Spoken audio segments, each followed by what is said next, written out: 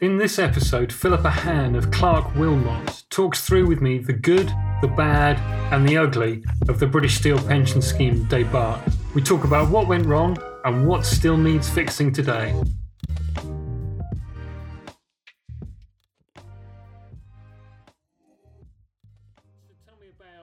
Who you are and what your involvement with the whole British Steel pension scheme business has been. So my name is Philippa Hann. I am a partner at Clarke Wilmott Solicitors, where I specialise in financial services litigation and have done for the best part of 20 years.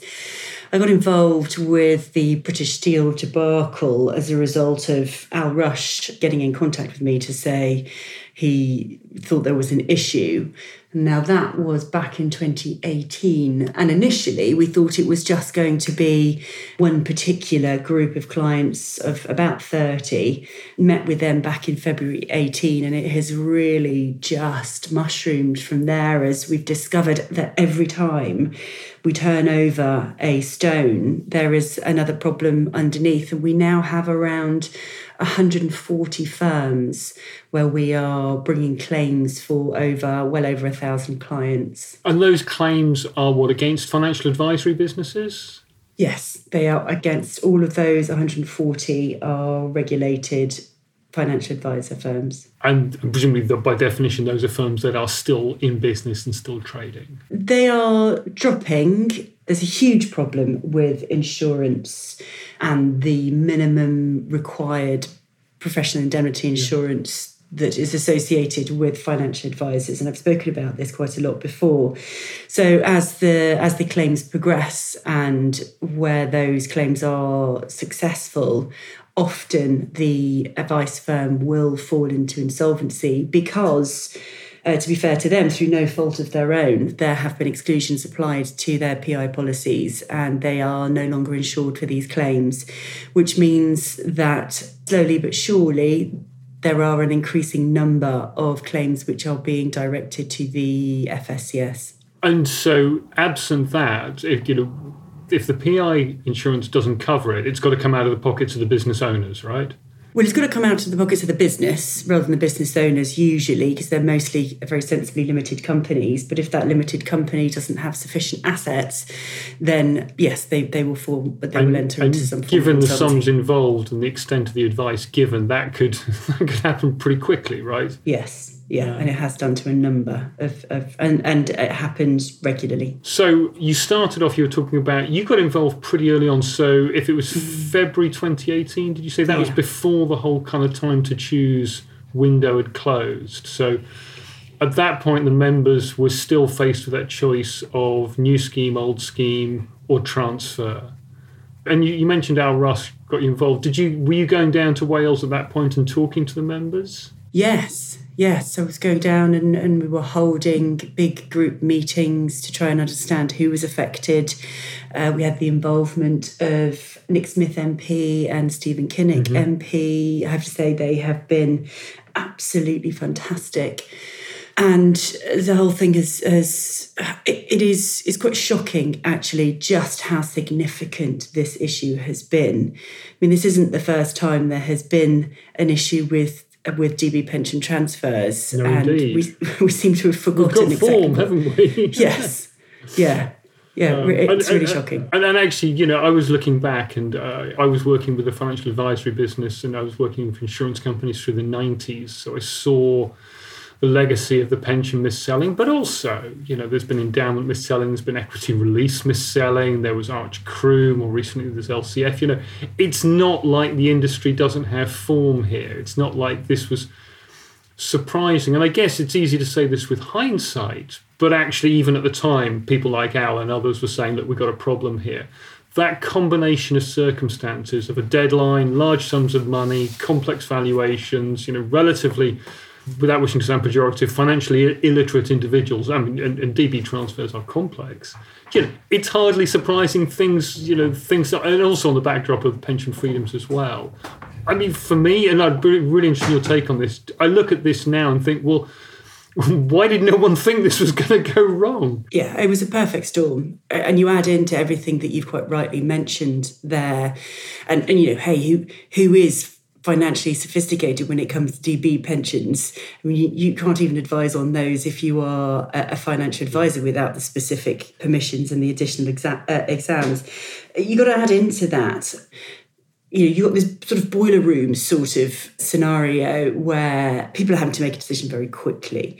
People are very afraid because their employer had over time taken away benefits from them. So there was a huge lack of trust there. There was a great deal of fear and a great deal of misinformation. And the misinformation and the information asymmetry, where the advisors had a lot of information and the steelworkers had very little information, and also the steelworkers have a particular sort of characteristic around the fact that many of them will have been born and raised in the same town. They tend to be very, very close to their shift group, and they were all going through this at the same time. So it's not the same as somebody who is sort of thinking to themselves, well, should I transfer out of my DB scheme?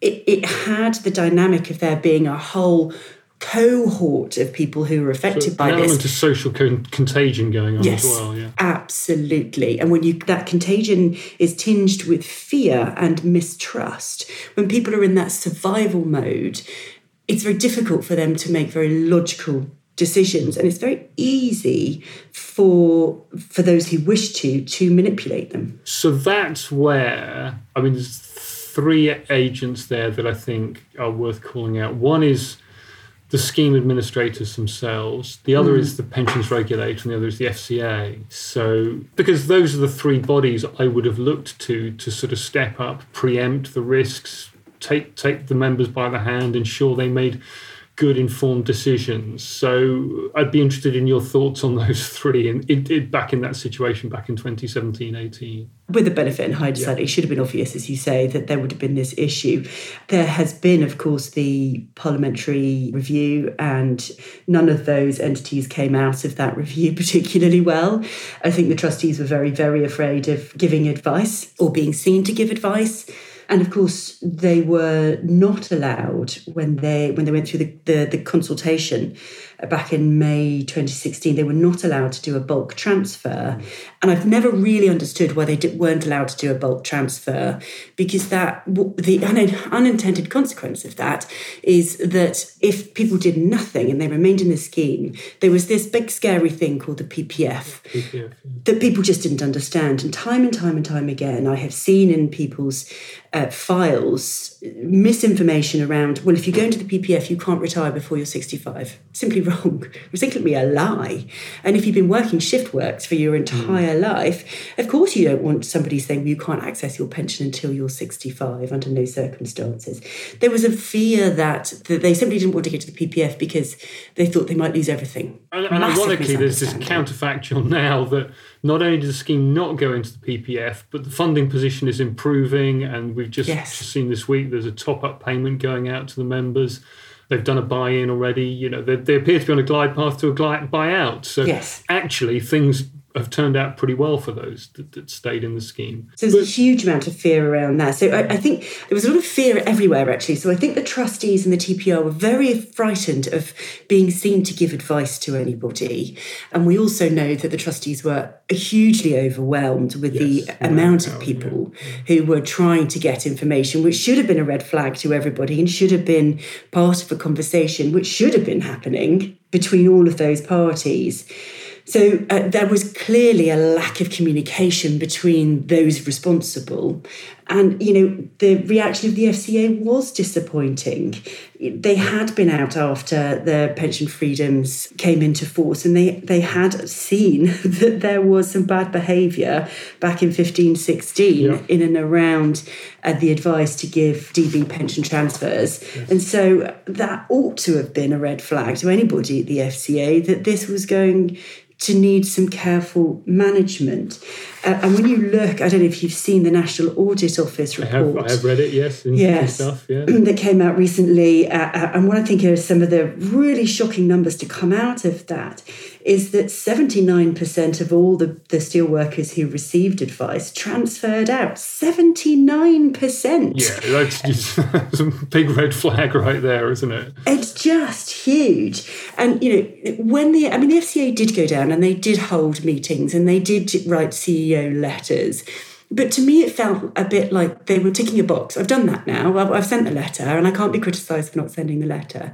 Or we've gone down now and we've looked into some of these firms. And as we know, some of the firms that they looked into, when they again reviewed the advice that was given, so the original advice that I was speaking about there in 15-16, which did not include the BSPS transfers, the results were that the FCA discovered that 17% of transfer advice it reviewed was unsuitable, compared with 4% in other advice sectors. And an additional 36% of cases, it was unclear. Now, to me, if your file is unclear, then it absolutely fails the test set out in the COBS rules. So when you look then at the exercise they did when they went back down to Port Talbot when this all blew up, and they discovered that unsuitable advice had been given in 47% cases, and a further 32% of cases it was unclear. Those are really, really shocking numbers. So, and when they went down there and they spoke to those firms, and those firms where they discovered there was a problem had given up their DB pension transfer advice permissions, the FCA said, "Oh, right, tick that box, we're all done now, great, let's move on." But in reality, what happened was that the steelworkers who had received the bad advice that they had received, thought that they ought to be transferring. Add into that they still are up against a time limit of transferring, and if they don't transfer at that point, they then believe that they can never transfer. And they'll fall into the PPF. And they'll fall into this scary thing called the PPF. They took no control over the actions of the sort of, in quotes, bad advisors at that point, who did nothing to rectify the misinformation that had been given to those steelworkers. And they indeed weren't required to rectify any of that information. And largely what they were doing was sending the files on to another rogue, who then transferred those steelworkers out in any event, charged them double, because by that point those steelworkers were desperate, exactly that, shared the fee with the original rogue advisor, and nothing was changed. It's real sausage machine stuff, isn't it? It's just kind of pushing them through. So, I mean, in fairness to the FCA, they couldn't shift the deadline. That was definitely out of their control. So the deadline was the deadline. So, they were just trying to manage a very toxic situation. What came through to me reading the NAO report, and you just quoted some really good numbers there. I mean, clearly there was a lot of very questionable advice going on there. But that environment where the members didn't have anyone they could really trust, other, they thought, than the advisors who were coming along saying, well, I'll tell you what to do. And those regulatory bodies really weren't managing that situation. I have some sympathy with the FCA that they were up against a deadline there. But still, to me, as you say, with hindsight, perhaps it's easy, but it felt even then that no one was really taking control of the situation. And it felt like part of that was down, you referenced the scheme feeling reluctant about giving advice. So this was kind of falling down that gap that exists between the pensions regulator and the FCA, that no one, and as a consequence, no one really took hold of the situation. Everyone just kind of focused on their little bit of it, and that left the members high and dry. Yeah, that's absolutely right. And what I find frustrating is leading on from that, and I absolutely agree with you. By then, it was chaos. Everybody was in panic mode. The advisors, the steelworkers, everybody, and it was just a disaster. But when you look at what has happened since then, and again, I go back to the NAO report, where this was back in 2017. It's now 2022. Yes. The FCA has issued fines totaling 1.3 million, but in actual fact, they have issued one fine for 1.3 million. So that's one fine that they have scratching issued. The surface of what's going on, right? And 30 more enforcement investigations are ongoing. Yeah. It's 5 years later. Why are these people still in the industry? We report regularly to the FCA because I can't stand by and see this bad behaviour. So we've reported things like signatures being forged. We've reported things like documents being created. We've reported companies being stripped of their assets. So that was a question I was going to ask you, to what extent would, looking at the advisory businesses, So they could have been naive, they could have been ignorant, or they could have been just kind of actually ethically a little bit wanting in this situation. When you talk about forged signatures and the like, that sounds like, this is perhaps evidencing some of the poorer aspects of human behaviour. Is that fair? There certainly were some bad actors, in my opinion. I mean, it's difficult to justify that behaviour. There's a huge amount of cut and paste, to the point where, people's spouses' names were wrong and they were told that they had children when they had no children because they were just getting other people's letters with the names changed on the top of them. So there was a significant amount of bad behaviour. I suppose one of the things that I think is really interesting about this and is worth making clear, and people sometimes say to me, have you seen any good advice, Philippa? I have to say very rarely. If I had £1 for every time I saw a suitability letter which had death benefits, early retirement and flexibility in it, I would have at least £1,000. This was not high quality advice for the most part. These are not cases where the advice was on the cusp. The majority of these cases, the advice was shockingly bad. It really was awful advice. So that has to be a failure of regulation. That if on the basis that there are always going to be bad actors, it is the FCA's job to make it as hard as possible for those bad actors to behave in ways that are detrimental to their customers' interests. Yeah. And from what you're saying, I mean, there was a feeding frenzy going on. The FCA was aware of it. From what you've just said, the regulatory controls to preempt it's no good, trying to put the toothpaste back in the tube afterwards, as we're seeing now with the deficiencies in the compensation system. You had to stop it in advance. And I mean, I remember talking to one of the directors of the FCA probably around 2018. I can't remember exactly when. And, we talked about this kind of situation and I was being told, well, yes, but it's difficult for us to intervene in commercial activities. We have to follow due process. We have to make sure that we're not acting unfairly towards businesses. So I have some sympathy with that point of view. You don't want a reckless regulator. At the same time, if ever there were a situation that called out for swift and decisive intervention, this surely was it. Yeah, because the flip side to not intervening in those commercial relationships is exactly the situation which we end up in, which is where those advisors acted for their own commercial benefit to the detriment of the entire industry. Yes. Because they don't have the safety net of adequate PI insurance. And so now everybody pays because the sums of compensation which have currently been paid out from the FSCS are far from what I would expect will be paid out over the coming years. And even there's a shortfall of tens of millions of pounds between what's been paid out and the financial loss suffered by the scheme members. Yeah, I think there is a bit of misunderstanding around that. So the initial... You said that very nicely, go on. The initial complainants were capped at £50,000. Yeah.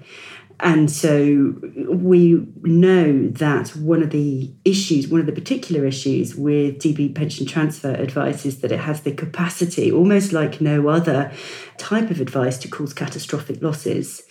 And so the £50,000 doesn't touch the sides of what some of my clients have lost.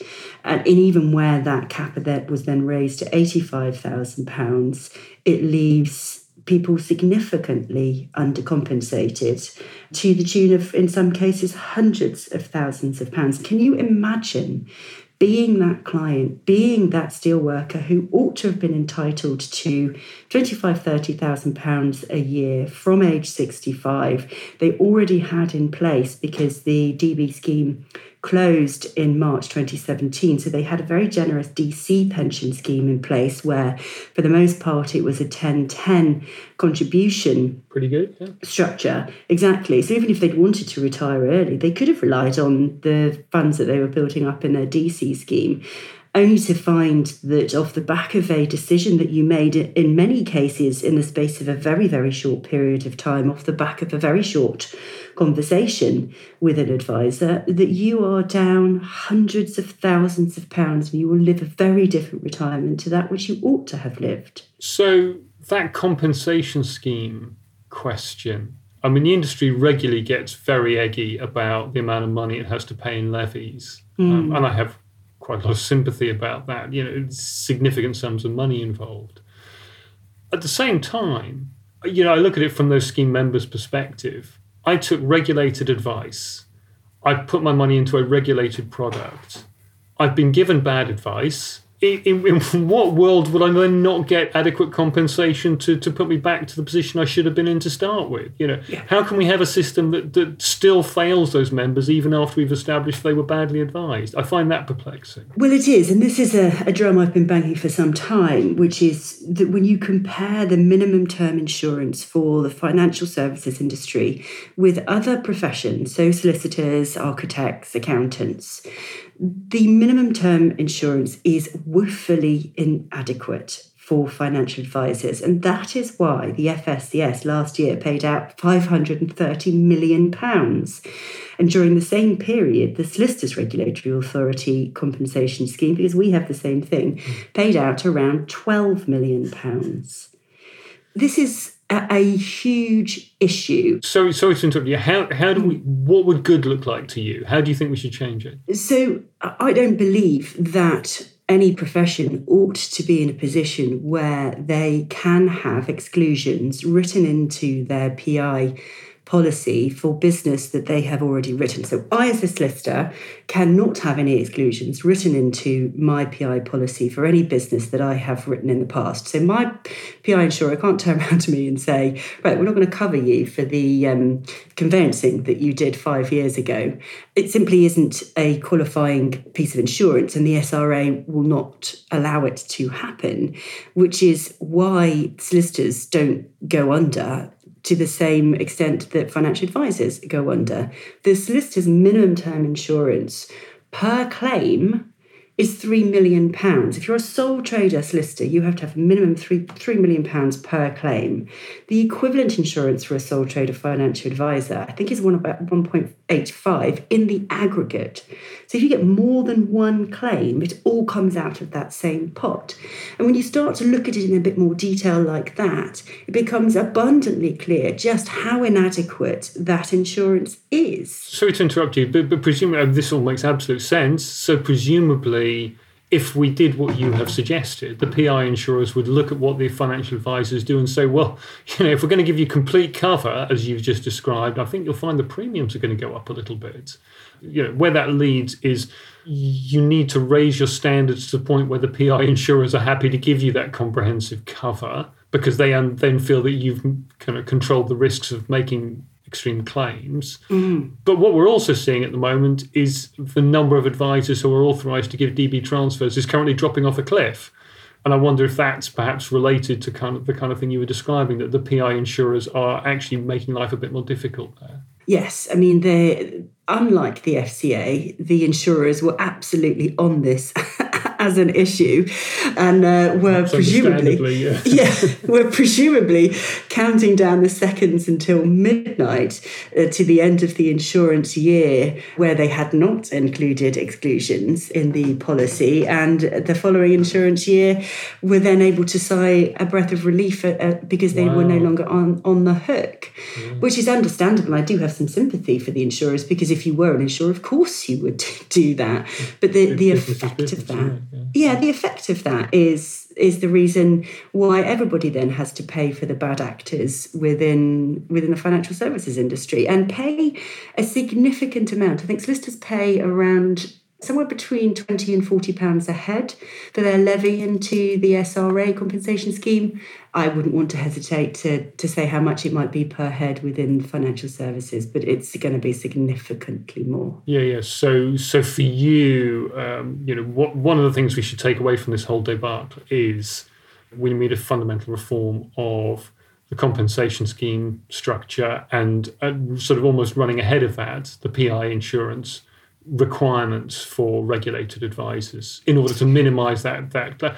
So, I'm sorry, I'm just going to add one further thought to that. So, reading the FCA's investment strategy paper that they put out towards the end of last year, they talked there about the steps they're starting to take to try and make it harder for firms to get authorization in the first place. So it feels as if they are, they're at least dimly aware of what's going on here. But I'm putting words in your mouth here. You feel like there's a lot more to be done. Is that fair? I think there is a lot more to be done. I have a great deal of time for the FCA. I think they are trying to do the right thing. I think sometimes they miss the consequences, and that causes problems in and of itself. I think they are trying to steer a huge ship, and that is hard. And I think you know more than anybody, and the listeners know more than anybody, that money changes behaviour, and it drives behaviour, and it can often drive very bad behaviour. And grappling with that is a very difficult thing. But until the FCA properly pursues a strategy of you must have integrity, and that requirement for integrity spills out into your personal life as it does for other professions. So my code of conduct applies to my personal life as well, which is why the SRA cares if solicitors jump the barrier on the tube and things like that. And the first thing that the SRA would do if my firm went into some form of financial difficulty is call the senior leadership team and say, what did you do wrong to allow this to happen? And I would be hauled in front of the SDT. So I have a very is the Solicitors Disciplinary Tribunal. Okay. So I have a very personal obligation to my profession. And that accountability is very real for me. That's really interesting because I've seen the progression in this financial services industry over the last. I've worked here for 35 years, but particularly thinking post-retail distribution review and the reforms around commission. I speak to a lot of financial advisors, and I see a lot of good professional people doing a good job now, and it feels like the industry has made progress. I listen to you and I think, well, yeah, it sounds like we've still got some more work to do here. The BSPS debacle is an absolute tragedy in the history of the financial services industry. Actually, I recently wrote an article about the information available from the FOS around what was going wrong in the industry. And there's lots of good stuff coming out of the industry. Actually, financial advisors are not the cohort which are causing the problems. And it does appear to be around this DB transfer or this SIP transfer that seems to be a real issue within the industry.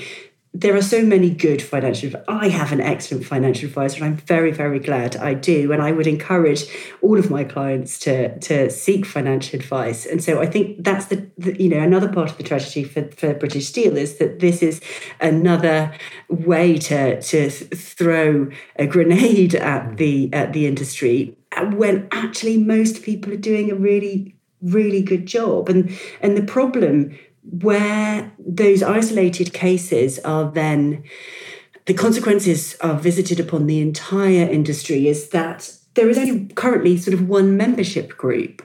And whether you're a good guy or a rogue, you're all part of that same membership group.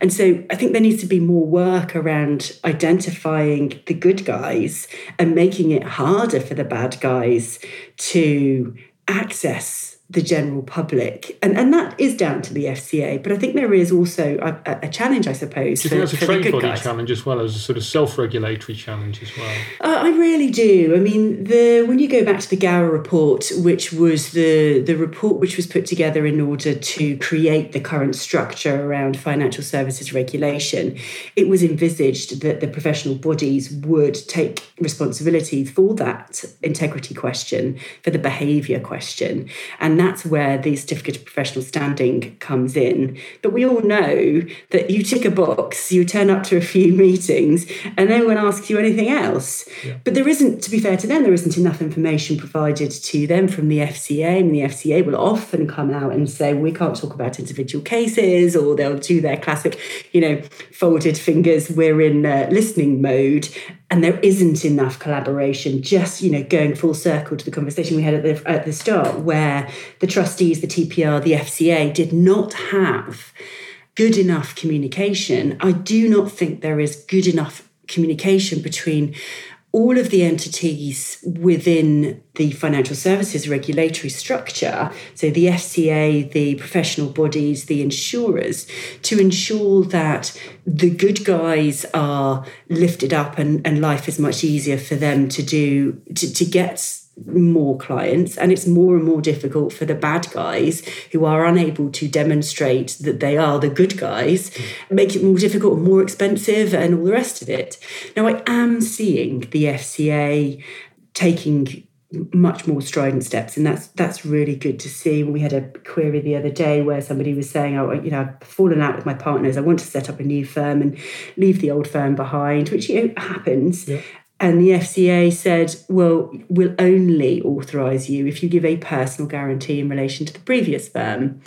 Now, if you're in that scenario and you're one of the people who's fallen out with your partners and you want to start again, wildly frustrating. But actually, for me, when I've seen what I've seen, I think that's a great step. That's really interesting. I'm also struck by, we've got the Treasury conducting its regulatory financial future review, or whatever it's called. Mm-hmm. So the Treasury is looking at, what should our regulatory framework look like going forwards? And we've just seen in the last week, the FCA has put out a policy statement relating to the key information documents that are published in relation to PRIPs, which were a problem. Everyone knew they were a problem, and they were a problem because of badly framed EU regulation. And now here's the UK saying, well, we can change that now.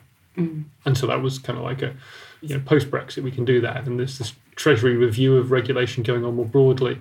The point is there's an opportunity there to reframe things a bit. And I was really struck by what you said there, that a more collaborative relationship between the regulator and government and industry trade bodies feels like a good way forward, where you still have the regulator, you still have all kind of the business and all the rest of it.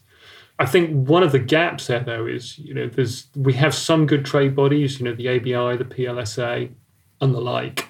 That I think they're pretty good. When it comes to the advisory profession, you've got the Personal Finance Society, you've got PIMFA, but it feels like that advisory representation for that sector to step up and alongside those other trade bodies that I've mentioned and work in collaboration with the FCA, it feels like there's a bit of a gap there still. Yes, I mean, I can't help but agree with you. I don't think there's a lack of desire. I mean, I've been speaking to the PFS and the CISI, particularly about this insurance issue, and they are very alive to this being a problem. So I think there is a desire there, but there is no legislative framework for them to do that. And as always, the FCA is slightly afraid of its own shadow.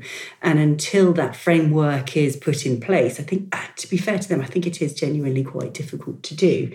The other bit that is worth mentioning, and we haven't yet, is appointed representatives and the appointed representative regime, which is bonkers.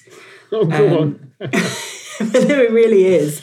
I mean, in order to access the general public, of course, you have to be within the FCA perimeter. So you have to be authorised. Otherwise, as we all know, it's a criminal offence, unless you're an AR.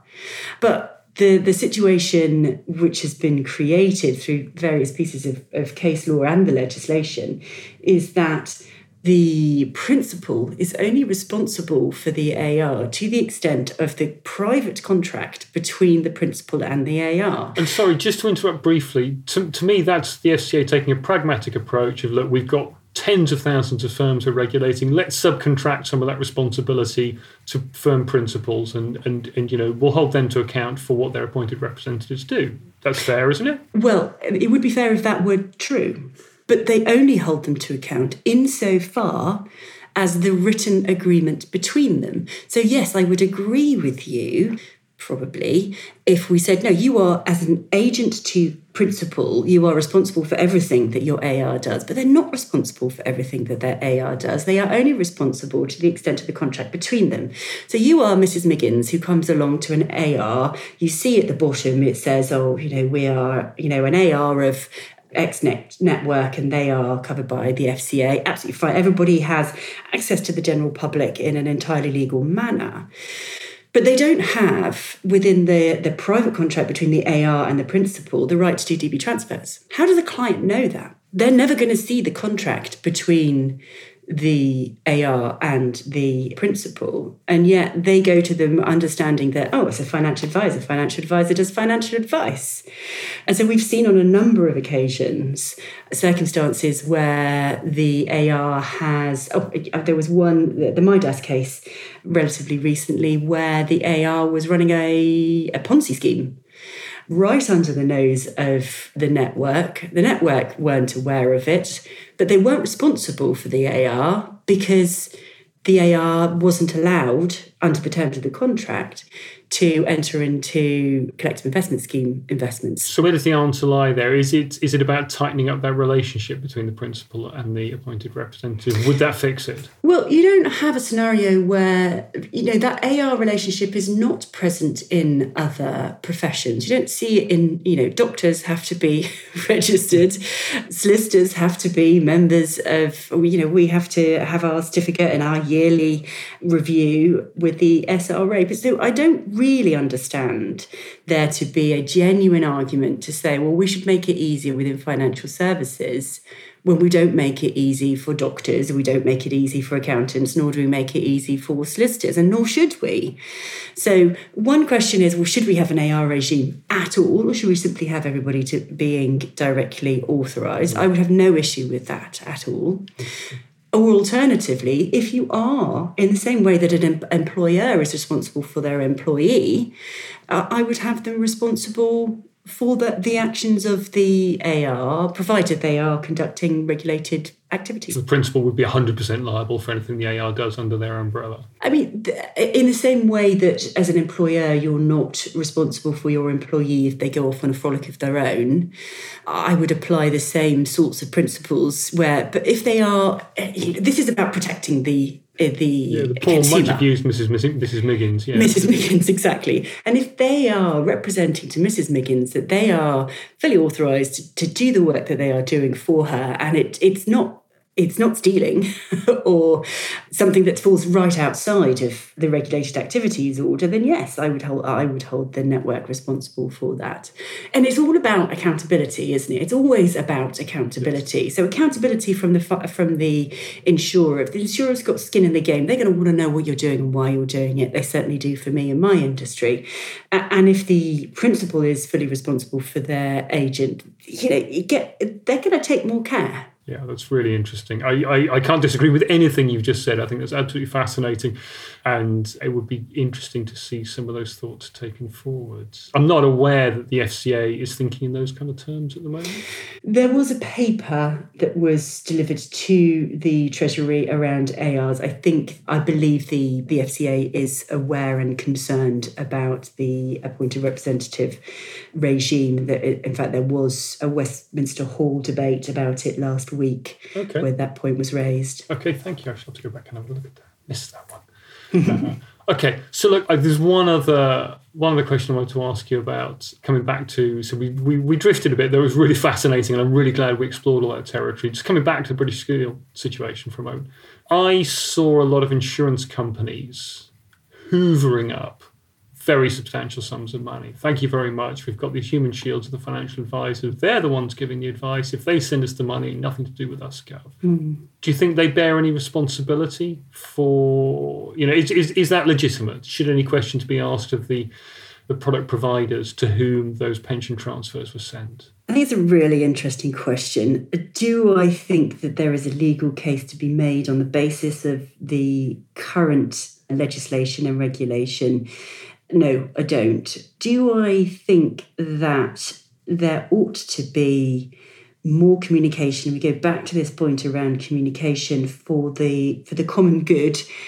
Absolutely. And so if platforms, SIPs, insurance companies are identifying large numbers of activity, which is surprising, that maybe doesn't satisfy the smell test entirely. Exactly. Then yes, I think if we are all seeking to take the financial services industry towards a common goal of actually you shouldn't be in a situation where somebody takes advantage of you, then we need to put in place these red flags, these canaries, to say, oh, do you know what, everybody needs to take a bit of responsibility. And if you see something bad, then you need to be flagging it. You need to be identifying it, and you need to be asking questions. It just makes sense.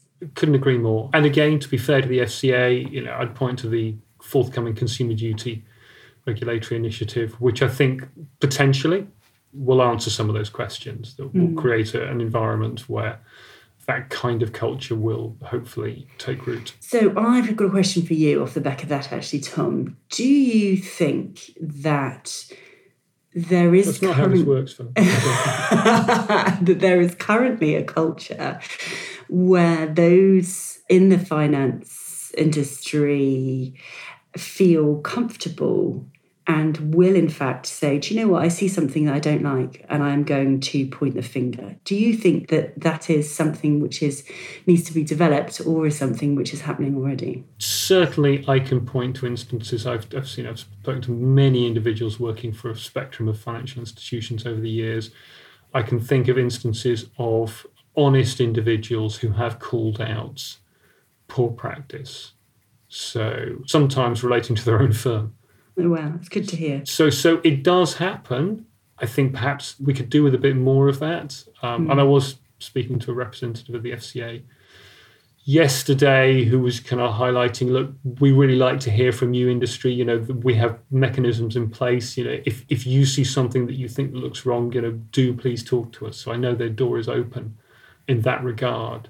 I think culturally, as an industry, we've probably got a bit of a way to go for that to just become an accepted part of how the industry operates. So I guess that's a bit of a fudge answer to your question, but then it's a bit of a fudge situation. Yes. Yeah, good. And on that note, let's draw this one to a close. I've just been really fascinated by so much of what you said. I think you posed a lot of really interesting questions for where we go next with all of this, which is great. Good. So thank you very much, Philippa. It's been lovely to talk to you this morning. And you're so welcome.